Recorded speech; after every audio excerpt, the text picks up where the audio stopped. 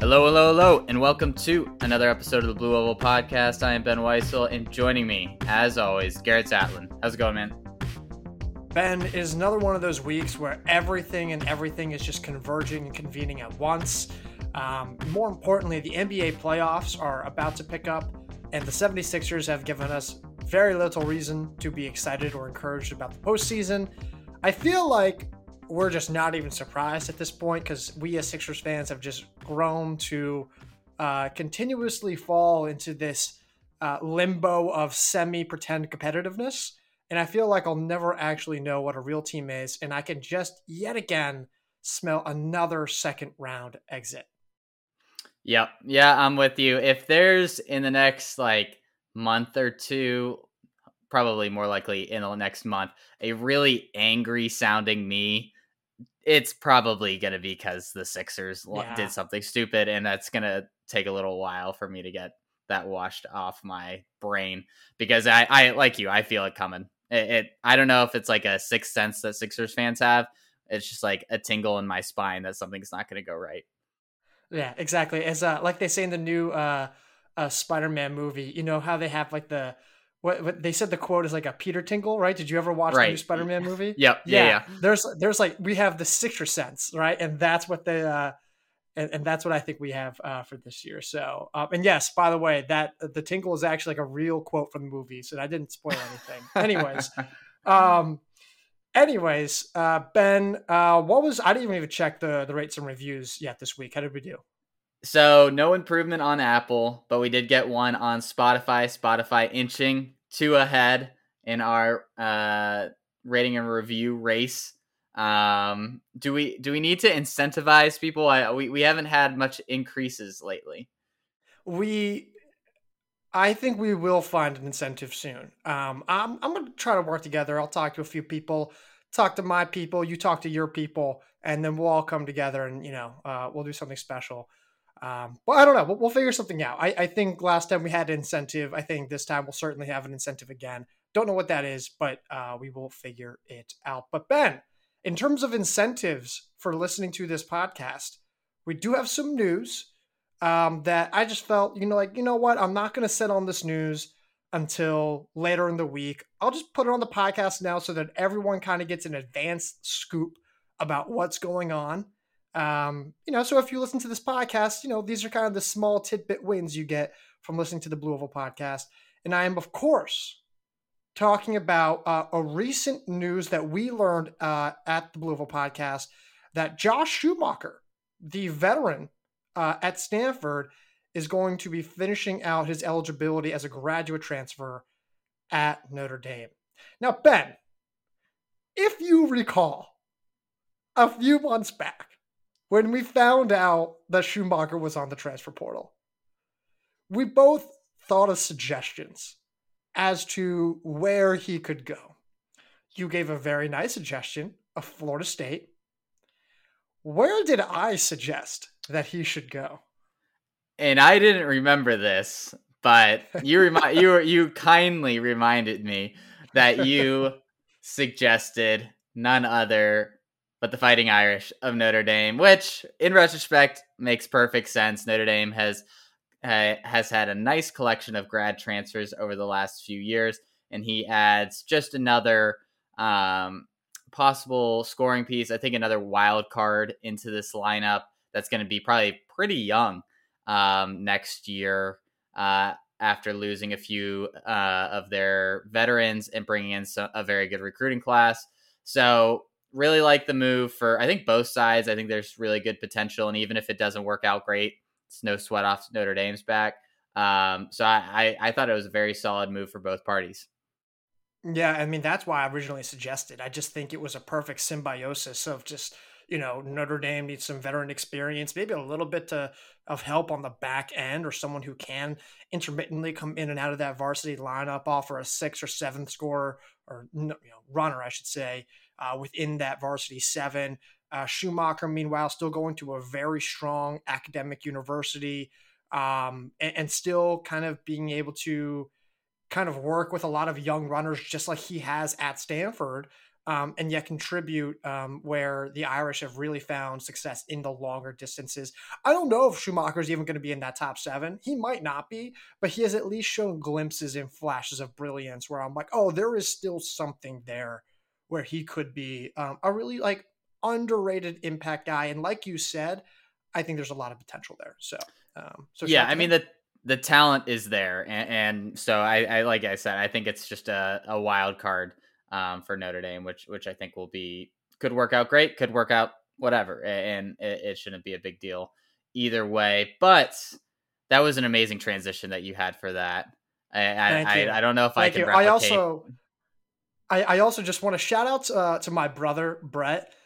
He also, we recently learned, just got into grad school at Notre Dame, his dream school since he was like Wow, 9. So shout out to my brother Brett, Notre Dame. congrats. Yeah, we're now an Irish family now. So, but I mean, go Hokies! Like I'm just gonna say that. But now we have an actual rivalry because a little different, but no, that's okay. As the only Catholic that doesn't like Notre Dame football, I don't really know how to respond to that, but good for him. Well, in terms of results from this past weekend, we saw some interesting races from Stanford, from Florida, from a few different meets across the country. So we'll run through those. Um, wasn't I don't know, wasn't super overwhelmed with crazy performances. This is usually a pretty strong weekend. Stanford normally presents some really good results. Didn't see anything that was like mind blowing, but a lot of good results. And we'll go through those in a second. But I did have a few questions from this weekend that we can run through to get us Yep. started. So, first up, most surprising results, and we can start on the women's side here. That's a great question. Um, I don't. I don't really know if there was a ton of like surprising results on the women's side. I I think, and this is gonna be, I don't. This is kind of like maybe a cop out answer, and even then, I don't know how surprising this actually was. But I think Natalie Cook and future Oklahoma State That's what I runner, was gonna say. yeah, like she's. I mean, she's not even in college, and yet I'm still wondering, being like, yeah, it was a high school national record. Yes, it was surprising that she ran it, but there was also a part of me deep down where I'm like, mm, it's I. If anyone was going to do it, I guess it makes sense that it was her, but it's still like surprising nonetheless. Like a high school runner running 15:25 is I mean that's unheard. It's a record. Like it's a national record. It's just unreal. I mean, she's now reaching the Caitlin Toohey, Mary Kane, Jenna Hutchins kind of category. I mean, I don't know about Mary Kane, but I mean she is. I mean, right up there with some all-time elites, at least over the past 2 decades. She's been incredible, and now Oklahoma State's future looks wildly different with this performance. Absolutely. I mean, Oklahoma State's got to be kicking themselves to have her coming in. I mean, she was the beat all the collegiates, and it was a solid collegiate field at Stanford. Very strong performance. I maybe going off on a little bit of a tangent, but when's the last time we saw a high school woman go pro that wasn't like a middle distance runner? Has that happened recently? Or am I just not remembering something? But I can't think of anything. Obviously, I had Mary Kane, Alexa Ephraimson, both more 1500 kind of runners.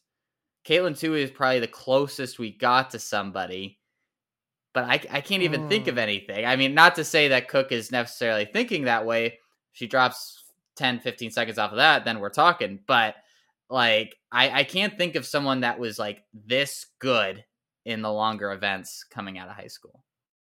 Yeah, I see. Yeah, that's a bit challenging. I think you could argue that Kane and Ephraimson, like I know that they kind of built their reputations in the 1500.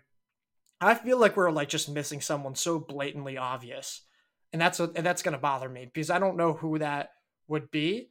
But yeah, I'm not entirely sure who that would be, other than like again, it depends on what you classify as Ephraimson Right. and Kane, but like someone who's like purely a long distance 3K and up cross country runner, 5K, etc. I don't know who that would be? And again, it might just be our lack of high school knowledge Yeah. that like is coming back to haunt us, but I don't think there is, right? I don't think there is. I mean, I feel like Caitlin Tui was the biggest star that we've seen in a Right. long time. And I mean, obviously she never ran this fast in the 5K. So it's something to keep an eye on. I don't think that she'll go down that road unless she really Right. improves. But I mean, the fact that we're even kind of talking about this just is a reflection of how fast she ran this past weekend. Exactly. On the men's side, most surprising result. Do you actually have someone for this? Because I'm still deciding between a few. Oh, actually, I take it back. I have one. Do you have one yet? Yeah, yeah. All right. In the Do you want to do 10K three, at two, one? Stanford. Sorry. No. Oh, No. okay. Never mind. No, go ahead. No. So then what's yours? Victor Kiprop running 28:15 and beating Oh, Klinger no. and It's Nur. it's the least surprising result. Really beating them both. I No. don't necessarily think the time is super crazy, but I would have bet my entire life savings that Klinger and Nur wouldn't have gotten beat by anybody. Okay. Okay. So I think I'm not necessarily surprised by Kiprop. I think I'm more surprised by Nur, if that makes Yeah. sense. Okay. Sure. Yeah. So I would agree with you impartially that I think one of the most surprising results was seeing Abdi Nur, of all people, fall to third. So I would go there. Okay. Mine is Astanis Ruiz of Loyola Marymount running 8:37 in the steeplechase out of nowhere. I mean, there's not like a mark on his resume that's even remotely close to an 8:37 steeplechase. I have zero clue what happened. I mean, this guy. I mean, I don't even know what to say. I mean, it's just that surprising. There was literally nothing on his resume that suggested he was going to come anywhere close to a truly competitive national caliber time like that. And he was good. Like, he looked so poised. Like, I watched the race. He looked really poised. It was like a shocking breakout race. I haven't seen you really only get one or two of those kind of performances every season. I think he was one of those two. I think that's fair. To put it in perspective, his 3K PR is 8:30. He Yeah, opened his season in the steeplechase a few weeks ago with a 9:13 and took a whopping 39 seconds off that's of that time, unbelievable. which or 36 seconds. That I mean, it's just that's nuts. Like to have that much of an improvement. I mean, he won his opener, and I'm gonna guess he probably won it pretty convincingly in 9:13. Yeah, he won by 20 seconds. But still, to drop that much time is just insane. And like you said, this isn't just a good time. This is a time that I mean puts you in the you probably should make NCAAs this year kind of like Yep. realm, which is crazy for a complete unknown. Yeah, that was. I mean, I think the steeplechase does allow some like certain names to stand out who previously wouldn't be able to stand out in any other individual event. There's just something about the steeple that where some guys really thrive in it. Mm-hmm. But this was unprecedented from Ruiz, and now it's like I'm excited for him, but I also need to see more because like the only thing I have to say about him is that I didn't expect it. It's not like you look at someone like Stephen Jones and you're like, all right, well, Right. there's some good cross country, background there. He's a little bit of consistency. There's other aspects of his resume that stand up. Ruiz, there is. I mean, this is so brand new that we really can't analyze him properly because we don't have anything else that's comparable on his resume. I agree. All right, we're gonna skip the next question I had because I think we just went over it. But most relevant result for NCAA's on the women's side. Um, that's a good question. I think it's probably going to be Krissy Gear in her 4:14 mark for Arkansas. I mean, that is, she was second overall at the collegiate field in Stanford for 1500 meters.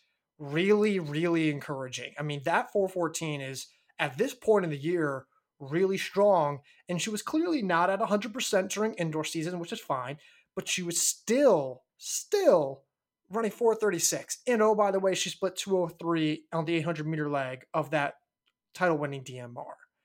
And now she reminds me a lot of Whitney Orton. And I said this in our meet preview. I said, if she has a good race here, she starts building up momentum and building up momentum and building up momentum. And then all of a sudden, she's not just reaching her peak, she's actually surpassing her peak by the postseason, and probably one of the last few women who you ever want to race on the national stage when she's, approaching back to her top tier fitness.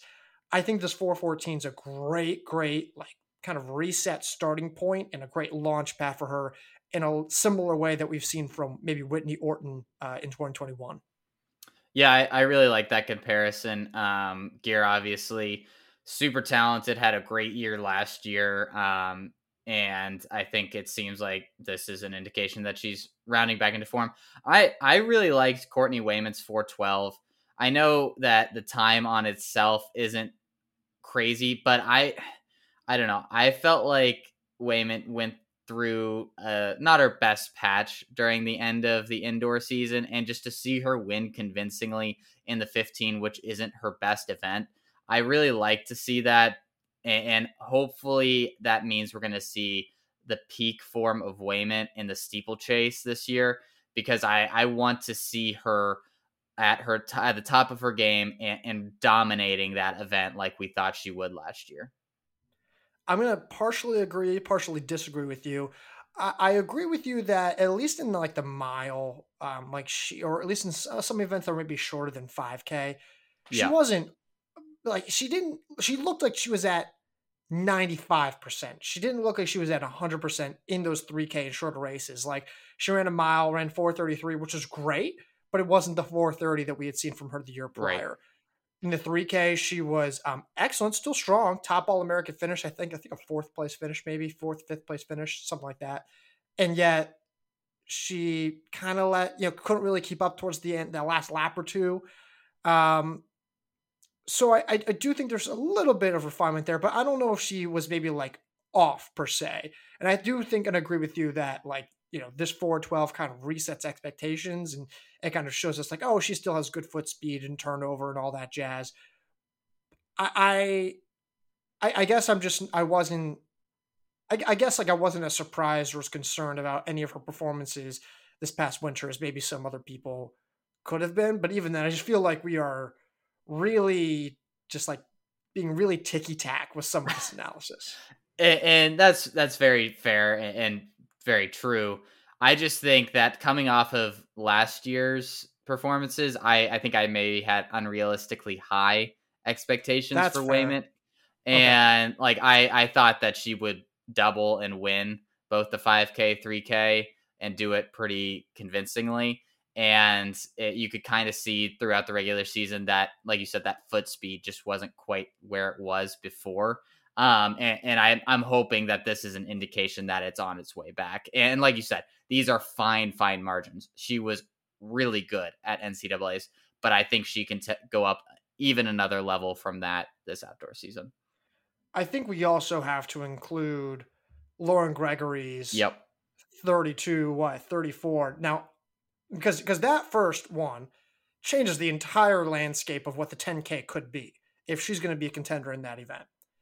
2, Ben, I got to brag on this podcast once. Now you get to brag. Why is this such an important result for you? For me, it was amazing because it was the best prediction I think I've ever had. In our Stanford preview article, I said that she would win and run 32:35. She won and ran 32:34. And when I saw the result, I immediately messaged in our Slack group, and I was like, I've made a lot of bad predictions about this weekend, but I can hang on to this Lauren Gregory result. Yeah, that was impressive. And this was full admittance, hand up. Not our greatest weekend in terms of No. predictions. It just wasn't. Like, we just really whiffed on a lot of these. Last weekend, I was actually like, oh, you know what? Pretty solid. We actually did kind of well. Not our best, but we did pretty well. This weekend, it was not great. Partially because some athletes didn't run, but also like we just did not. We did not do a good job at all. But anyways, that's a key result there. Lauren Gregory, in terms of the national picture, though, the 10K is kind of wide open. I mean, like, Yep. say what you want about Chalangat, but she isn't unbeatable, as we've clearly seen in the past. She's certainly an NCAA gold contender, but she's not unbeatable. And you've got like a few other women who are certainly and can be in the picture. But if Lauren Gregory's like, hey, I've been trying for years to get a national title, and I've tried the 3K and I've tried the 5K. I don't know if she's tried the mile, but I've tried all these different events. Why not try the 10K? Because if she was that good in her debut, what can she do when she has a little more experience or understanding? And given her veteran experience and tactical prowess, like I I don't know. Like I'm ready to say that she could be a national title contender. Could be. I think she absolutely is. Like, I think I'll say it right away. I mean, I think if she is strong enough to run this time, and that leads me to believe she'll be able to hang with almost any pace at nationals, unless Chelangat just goes really like quick at NCAA's. Isn't anybody that is going to run the 10K that I would pick over her for a sprint finish. Like, I think her kick is going to be probably the best in that field. And so I think she's a top 3 contender today. Like, I don't need to see anything else really to say that, I think. Yeah, and I didn't want to be overly aggressive with my prediction, but I think you're kind of right. So I will give you that. All right, most impactful NCAA result, at least on the men's side, let's say. Okay, there's a few contenders here. Is I there? think I think Kiprop is probably Yeah. number 1 with his 28:15 to win the 10K, beating Klinger and Nur like we mentioned earlier. But I just I really liked Kai Robinson's 13:23 just because obviously it's not any faster really than what he did indoors, but I was thinking about this before we started. When did he become faster than Hicks and Sprout? Like when did that happen? Because like all cross country season, it was Hicks and Sprout, and then Robinson comes out of kind of nowhere, runs that really fast 5K at Washington indoors, and then from that point, it's just like he's Stanford's top guy, and for him to be Stanford's top guy with Hicks and Sprout, who both are scorers at the national meet, and him to be this, like, maybe not this much better, but like convincingly better than both of these guys, I think he's the top contender to any non NAU 5K runner at this point. Yeah, it depends on. I think the answer to your question, when did he become better than Sprout and Hicks? I think it depends on your answer of like how do you gauge his steeplechase performances Right. last spring, and then also how do you gauge his performances on the grass, because he was not better than Hicks on the grass for sure. He was, depending on which meets you look Yeah. at, it's a little 50-50 with him and Sprout on the grass. But I think you're right. I think definitively it came in that Washington 5K. And from there, it has never been the same. And he is now on a tear and a rate of momentum that is scary good. I would have loved to see Nico Young and Drew Yep. Bosley in this race, specifically Nico Young. I think that would have been a really great rematch, because I think that the hectic and madness of the indoor national championships is not as much of a mano-y-mano matchup as Right. maybe a race like this would have been. It doesn't surprise me. It doesn't change my opinion at all. I think like Robinson's like exactly who we thought he was. But I get what you're saying. I think there's certainly something I guess symbolic about this race that's kind of like, oh, is this the new normal? And more importantly, while you might be right about the 5K stuff, what does this maybe mean for his steeplechase hopes? Because he was an outstanding steeplechaser last spring. But if he's gotten this much better over the span of a year, then what does that mean for a steeplechase? Are we talking a sub 830? I like to think so. I mean, Absolutely. and then how deep into the 820s does he get? I mean, can Ed Trippas, replicate his success from last summer? A lot of questions, but I think things become very interesting in terms of Robinson being what might be, and I'm not trying to put him ahead of like Brandon Miller or Abdi Nur yet, but in terms of value, in terms of what you were getting out of a singular distance runner, I don't know how many distance runners in the NCAA are like the NBA Bill Simmons trade column, Yeah. the value rankings. How valuable is Kai Robinson? I think it might be up there one or two. Wow. I was gonna say top 5, but one or two. I That's even what better than I was thinking. Yeah, I mean, so here's the thing: it's not Nur, right? In terms of value, again, everyone's gonna like take a look at this and be like, "Oh, well, he's better than this and this, yada yada yada." I mean, just in terms of what he brings in all 3 Yeah. seasons and his versatility and how consistent and good he is. I mean, maybe not top 2, but maybe top 3.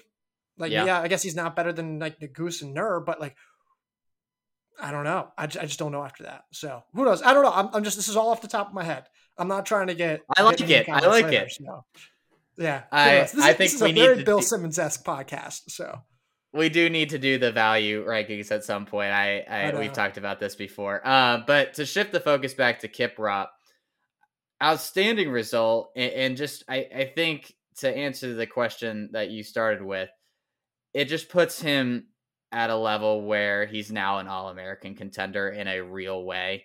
Obviously, running 28:15 is fast.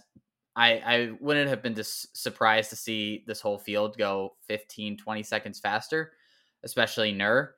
But for him to win, that is what elevates him in my mind so much higher against a really good field, against some really good finishers.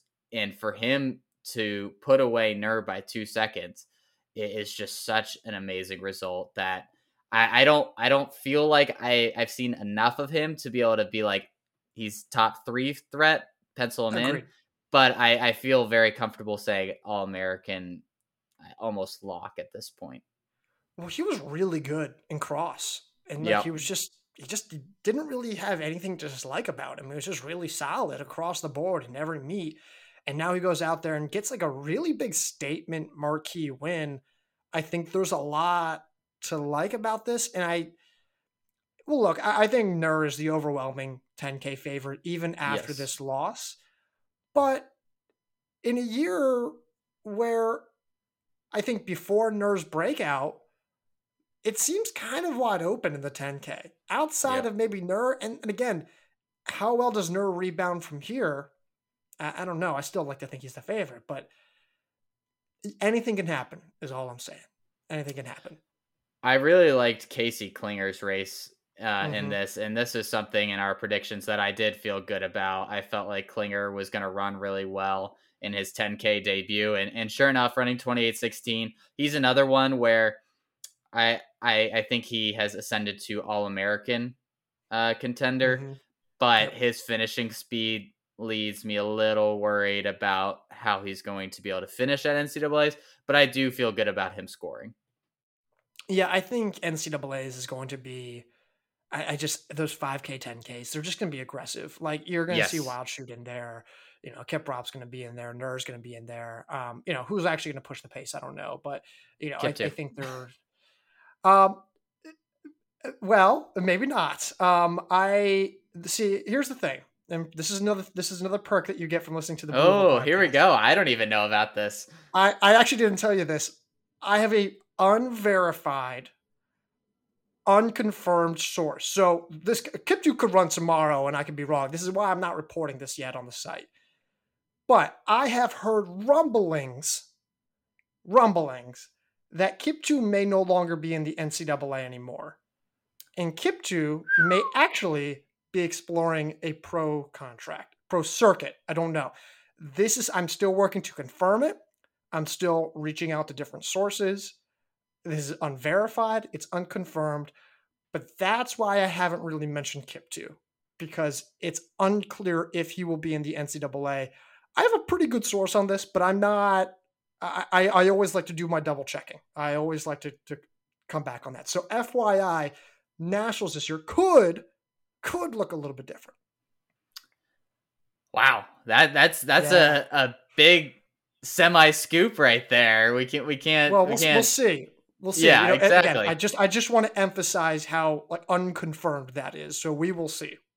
But that would be fascinating. Like you said, it would definitely change the complexion of how NCAAs is run in these longer Right. distances. We've gotten so used to seeing that yellow jersey with gloves on Yep. up front, and that without Kiptu there, things could be run a little bit differently, which will be interesting. Um, okay, let's move on to our last question here. Most underrated result of the weekend for the women. Underrated result. There's actually a lot of it feels almost crazy to say this. Actually, no, I have to go to the 800. I was going to say Yes, the Abby 800. Nichols, Yep. but yeah, the 800. I think you could pick pretty much, gosh, any of these women. I think the Melissa Riggins, Victoria Tuchinski, and Jenna Schwinghammer. I think that kind of group, the where they all went, Riggins 203, Tuchinski 204, Schwinghammer 204.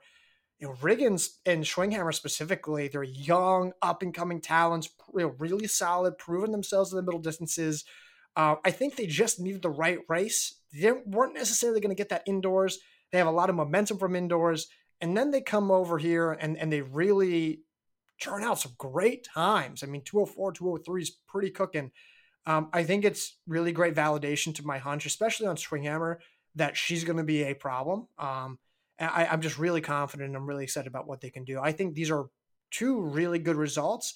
And I'm hesitant about youngsters in the postseason, but I do think if they're able to build from here, you're probably looking at both of them going to the national meet. I did like the Riggins result a lot. I think Tuchinski has we've kind of seen this Yeah. coming for her in a lot of ways. But I thought Riggins is someone that flew under the radar a little bit.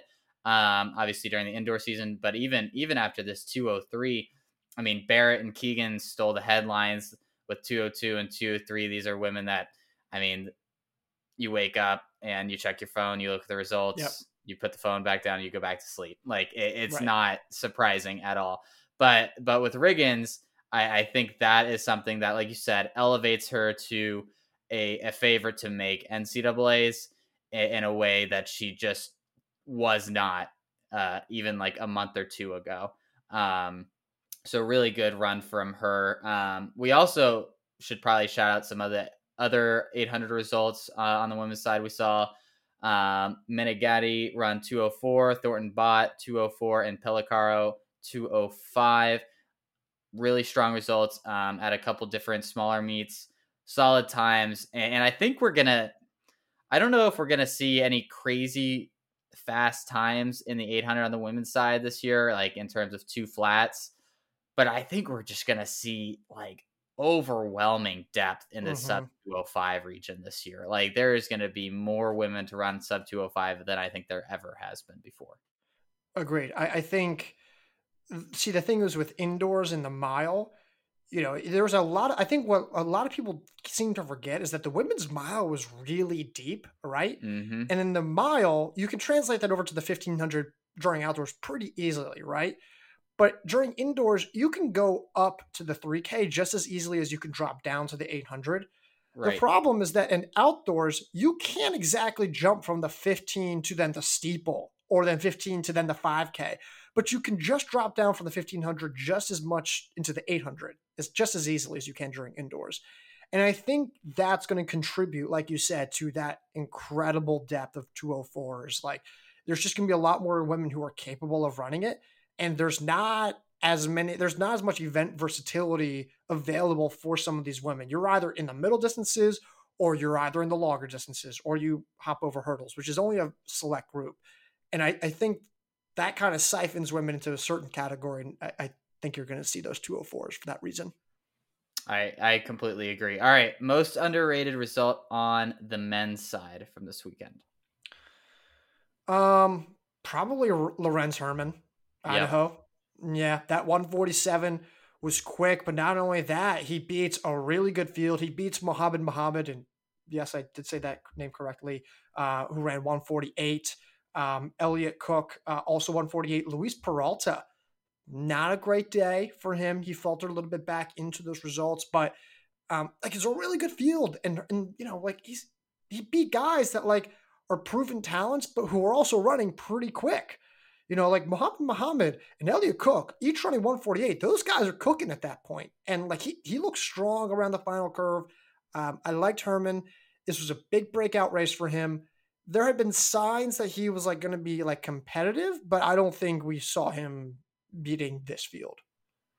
No, I mean, really good run from him, and I think puts him just on the national picture in a way, like we were saying with the women, that he was not before. I mean, I had no idea who Lorenz Herrmann was coming into this weekend, but now he's someone that I'm definitely going to be keeping an eye on. He started the season strong.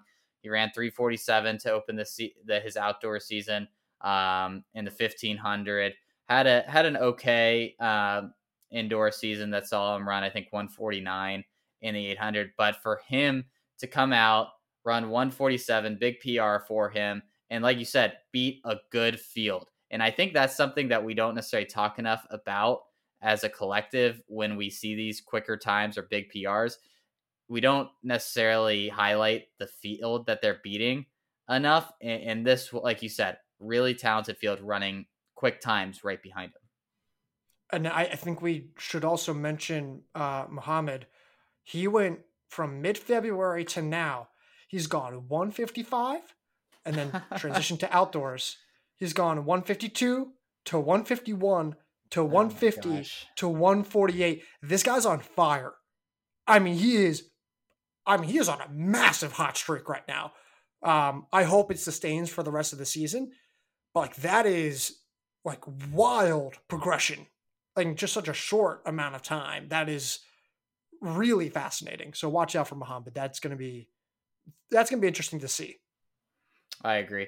All right. Well, that's all the questions I have. We can run through some of the other results that we saw this weekend. So we did just highlight the 800 a good bit with the men and women's side. On the men's side in the 1500, we saw Garrett McQuitty run 341, beating Elias Schrimmel at Stanford. At Florida, we saw Nas SIE beat Brandon Hans. SIE running 340, Hans 341. Anything from it wasn't a quick weekend for the 1500, and it's hard for me to get super excited about any of these results. No, I mean, quickly, just want to touch on the 800 going back. Sam Austin, 148 at Florida Relays, beating Dujian Blackman, who also ran 148. Tyrese Roden ran 148. And then also elsewhere, Colin Ebling and Liam Rivard each ran 148 as well.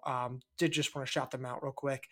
1500 now. Yeah, kind of unexciting. Garrett McQuitty's quietly really underrated. And same thing with Brandon Hans. Like if you give him enough time, you give him enough racing tools, like they're pretty good. They're pretty good. SAE is like actually a really solid win for him. Underrated talent. Underrated 340 there. But yeah, I don't really have a whole lot to pull from here. I think this is exactly what you think it is. So we mentioned the top two names at Stanford in the 1500 on the women's side, Wayment and Gear, but behind them was Christina Aragon, 415, Lauren Ellsworth at Ave Goldstein, and Kate Hunter all running 415 as well. Elsewhere, we saw Bailey Hertenstein run 415 to beat Joyce Camelli, who ran the same 415 right behind her. A lot of good marks for a lot of these women. But coming off of indoors, I think you could have penciled all of them in for these kind of times for the most part. There's all past, experience and suggestions that say that they were going to run this quick. Encouraging for Aragon and encouraging for Ellsworth, but it's still also very well within reason that they could have run that fast. This isn't even close to a PR for Aragon. So it's all very on par. It matches expectations. Doesn't make it less impressive. It's just on par. On the men's side in the 5K at Stanford, we mentioned Robinson, Hicks, and Sprout, but Andrew Kent coming right behind him in 13:28, Michael Power 13:29, Amon Kemboy 13:30, and Isaac Akers 13:32. A little bit of an underwhelming result for Kemboy after what he did at NCAA's indoors. I would have thought that he might be able to really mix it up with the top trio. Still not a bad race. 13:30, you can never be upset about. But really good run from Andrew Kent, the new Buffalo. Really kind of. I don't know if this is the best race of his life, but it feels like it's pretty close. I think it's probably the best race of his life. As for Ken Boy, I will touch on Kent in a second here, but I'm also just not going to hold this to him. This feels like it was more of just I don't Get say a the time time. trial setting, but yeah, it's more just like a get the time kind of setting. And this race was very different compared to kind of what you would be expecting from the indoor national meet or what you saw Right. from the international meet. So I'm not really looking too heavily into this. If you ran a fast time, great. Otherwise, not concerned. Michael Power, huge breakout race. That was Mm-hmm. awesome. He had good times on his resume, like really solid nationally competitive times. Nothing along the lines of 13:29 fast. But Andrew Kent, I've been such a big fan of his for a while. Like I think he is like the real deal, and he has had great consistency and amazing versatility and awesome experience, and he's had great progression and he's gotten better and he's found ways to be nationally competitive and he has good tactics, and yet he just didn't quite have that fitness to run like an elite level time. And now he ran 13:28 and I'm really excited. I just really hope that he can mesh and merge the greatest aspects, the intangibles of his racing with that time and replicate it in the postseason. That's obviously the biggest gotcha kind of deal, but at least now we know that he can run with the top guys, and sometimes that's just half the battle. Yep, I agree. On the women's side, we mentioned in the 5K Natalie Cook, but we saw Abby Nichols run 15:27, Lucy Jenks 15:41, Kara Woolnow 15:44, and Emily Venters 15:47. Really good runs from all these ladies. I don't think any of these results come as big shocks. I think Nichols just continues to cement herself as one of the best in the country in these longer distance races. I'm really interested to see if we could see a top 3 finish from her this Mm-hmm. year at NCAA's. I would really like that for her because I mean she's been so consistent over the years. But for the rest of the field, good runs, regional qualifiers check. Keep moving along. So, two things here. Jenks, really encouraging, really impressive. I think she could be the future of Stanford distance running Wow. Yeah. for the next few years. That's a huge, huge, huge time. That's kind of acts as the turning point. Nichols, quick question. Historically, a 10K runner. Not that she hasn't run well in the 5K, but a lot of success in the 10K. What is more likely, top 8 in the 5K, top 5 in the 10K this year for her? Top 5 in the 10K. Okay, yeah, there's more opportunity there. I think so, and I think this 15:27 shows that she's ready to run a little bit more of a tactical 10K if needed, and still come out That's pretty fair. fast, pretty good ahead. So that's a good That's question fair. though. 10K on the men's side, we mentioned Kiprop, Klinger, and Nur, but Alex Meyer 28:18 continuing to build on his fantastic indoor season. Brandon Garnica 28:19. Scott Beatty with the same time. Patrick Kiprop of Arkansas running 28:21. And James Mara just going out around Hayward Field, jogging, solo, 28:29. I mean, Yep. I so enjoy looking at Mara's results from time to time. Like his T-First page is just such Yeah. a fun walk to go down. And I respect the heck out of him. I really hope that this is the year where he puts it together at NCAA's and has a really good national championship, because the man has as much talent in his pinky toe as most do in their entire body. And I would love to see that come to fruition with some points and an All-American finish. I think in terms of like just pure raw unrefined talent, Mora is probably a top 3 runner in this year's 10K field. Yep. Just in terms of like pure God-given talent. He's got to find like ways to like race tactically. Yes. He can go and he's going to be a great marathoner. I said this in our First Thoughts article. Oh Could be a yeah. great marathoner. Same thing with Patrick Kiprop, who by the way is going to be like top 10 at the NCAA XC Championship 6 ball. Wow. Yep, I I'll don't say it here now. necessarily disagree, but I'm just mark saying. that down. Put it down, and we will check back in what, 7 months in November. Well, let's see how my rankings go, or our rankings. If I can convince enough of you to join me in that summer I rankings thing. You will have to push me hard, depending on I the don't rest I of the don't know results. if the preseason we would give him top 10. We I could maybe fudge top 20, but we'll see what happens. So Wow. All right. I was already looking forward to the summer and talking to you about all these things, but that's another reason to be even more excited. On the women's side, in the 10K, we mentioned Gregory took home the win. Amelia Mazzadowney, 32:55. Emma Heckel, 33:05. Justin Hansen, 33:13. Alejandra Upshot, 33:18. And Aubrey Frentaway, 33:18.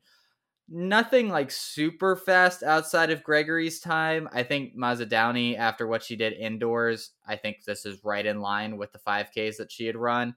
And Jessa Hansen, solid result. She's run faster before, but I think a good performance in her first outdoor 10K of the season. I have nothing to add here.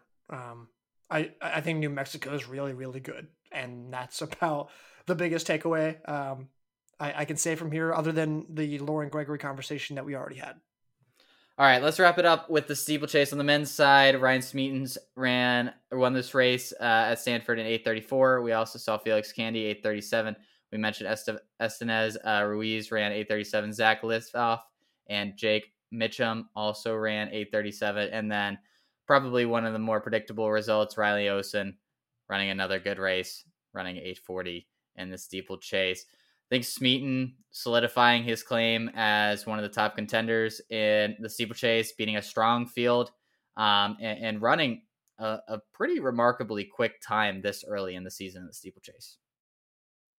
Robinson, Tripos, Smeaton, Baston. Who is your favorite right now?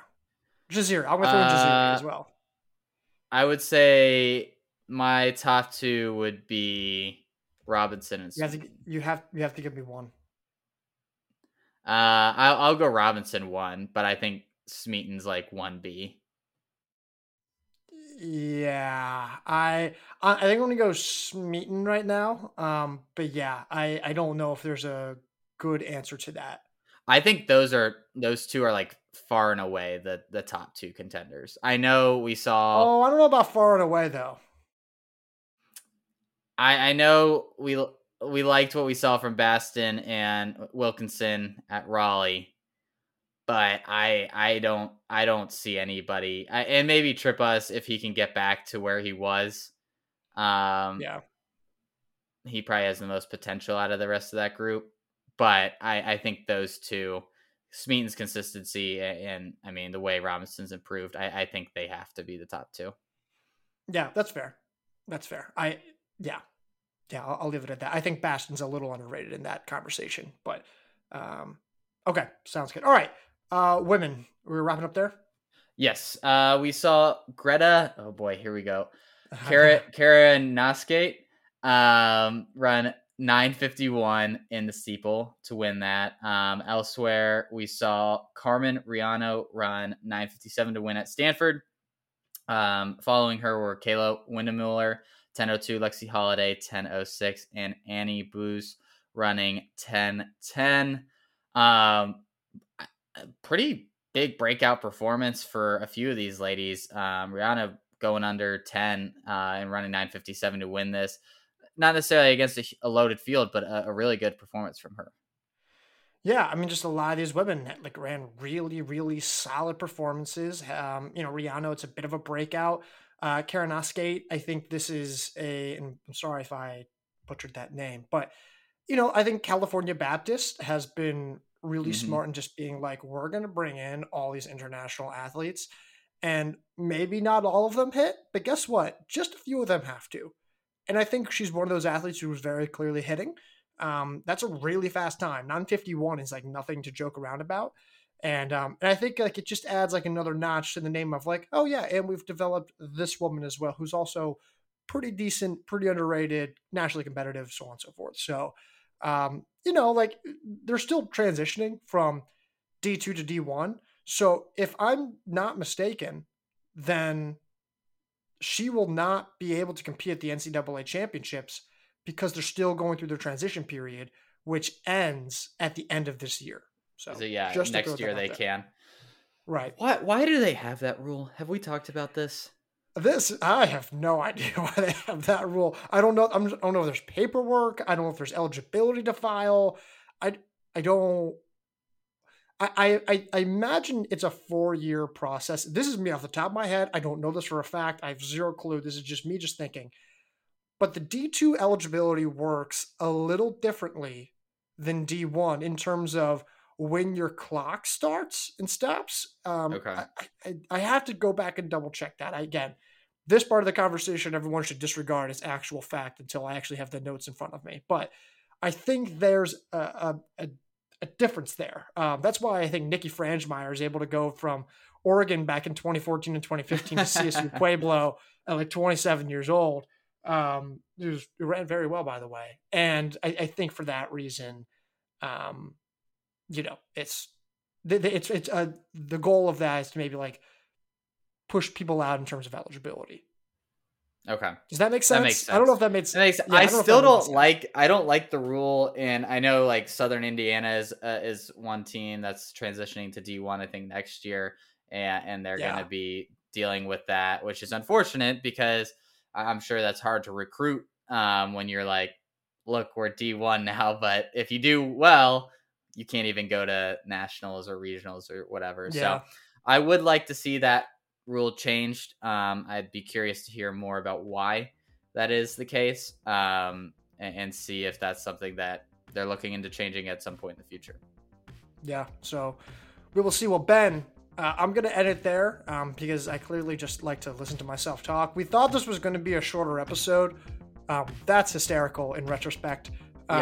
But it doesn't even matter now. So everyone, thank you for listening. Thank you for tuning in. Please make sure to leave a rating and review. Ben, did you have any final notes before we wanted to sign off? I did not. My notebook is all scratched out. We've covered everything. So until next week, Garrett, I'll talk to you.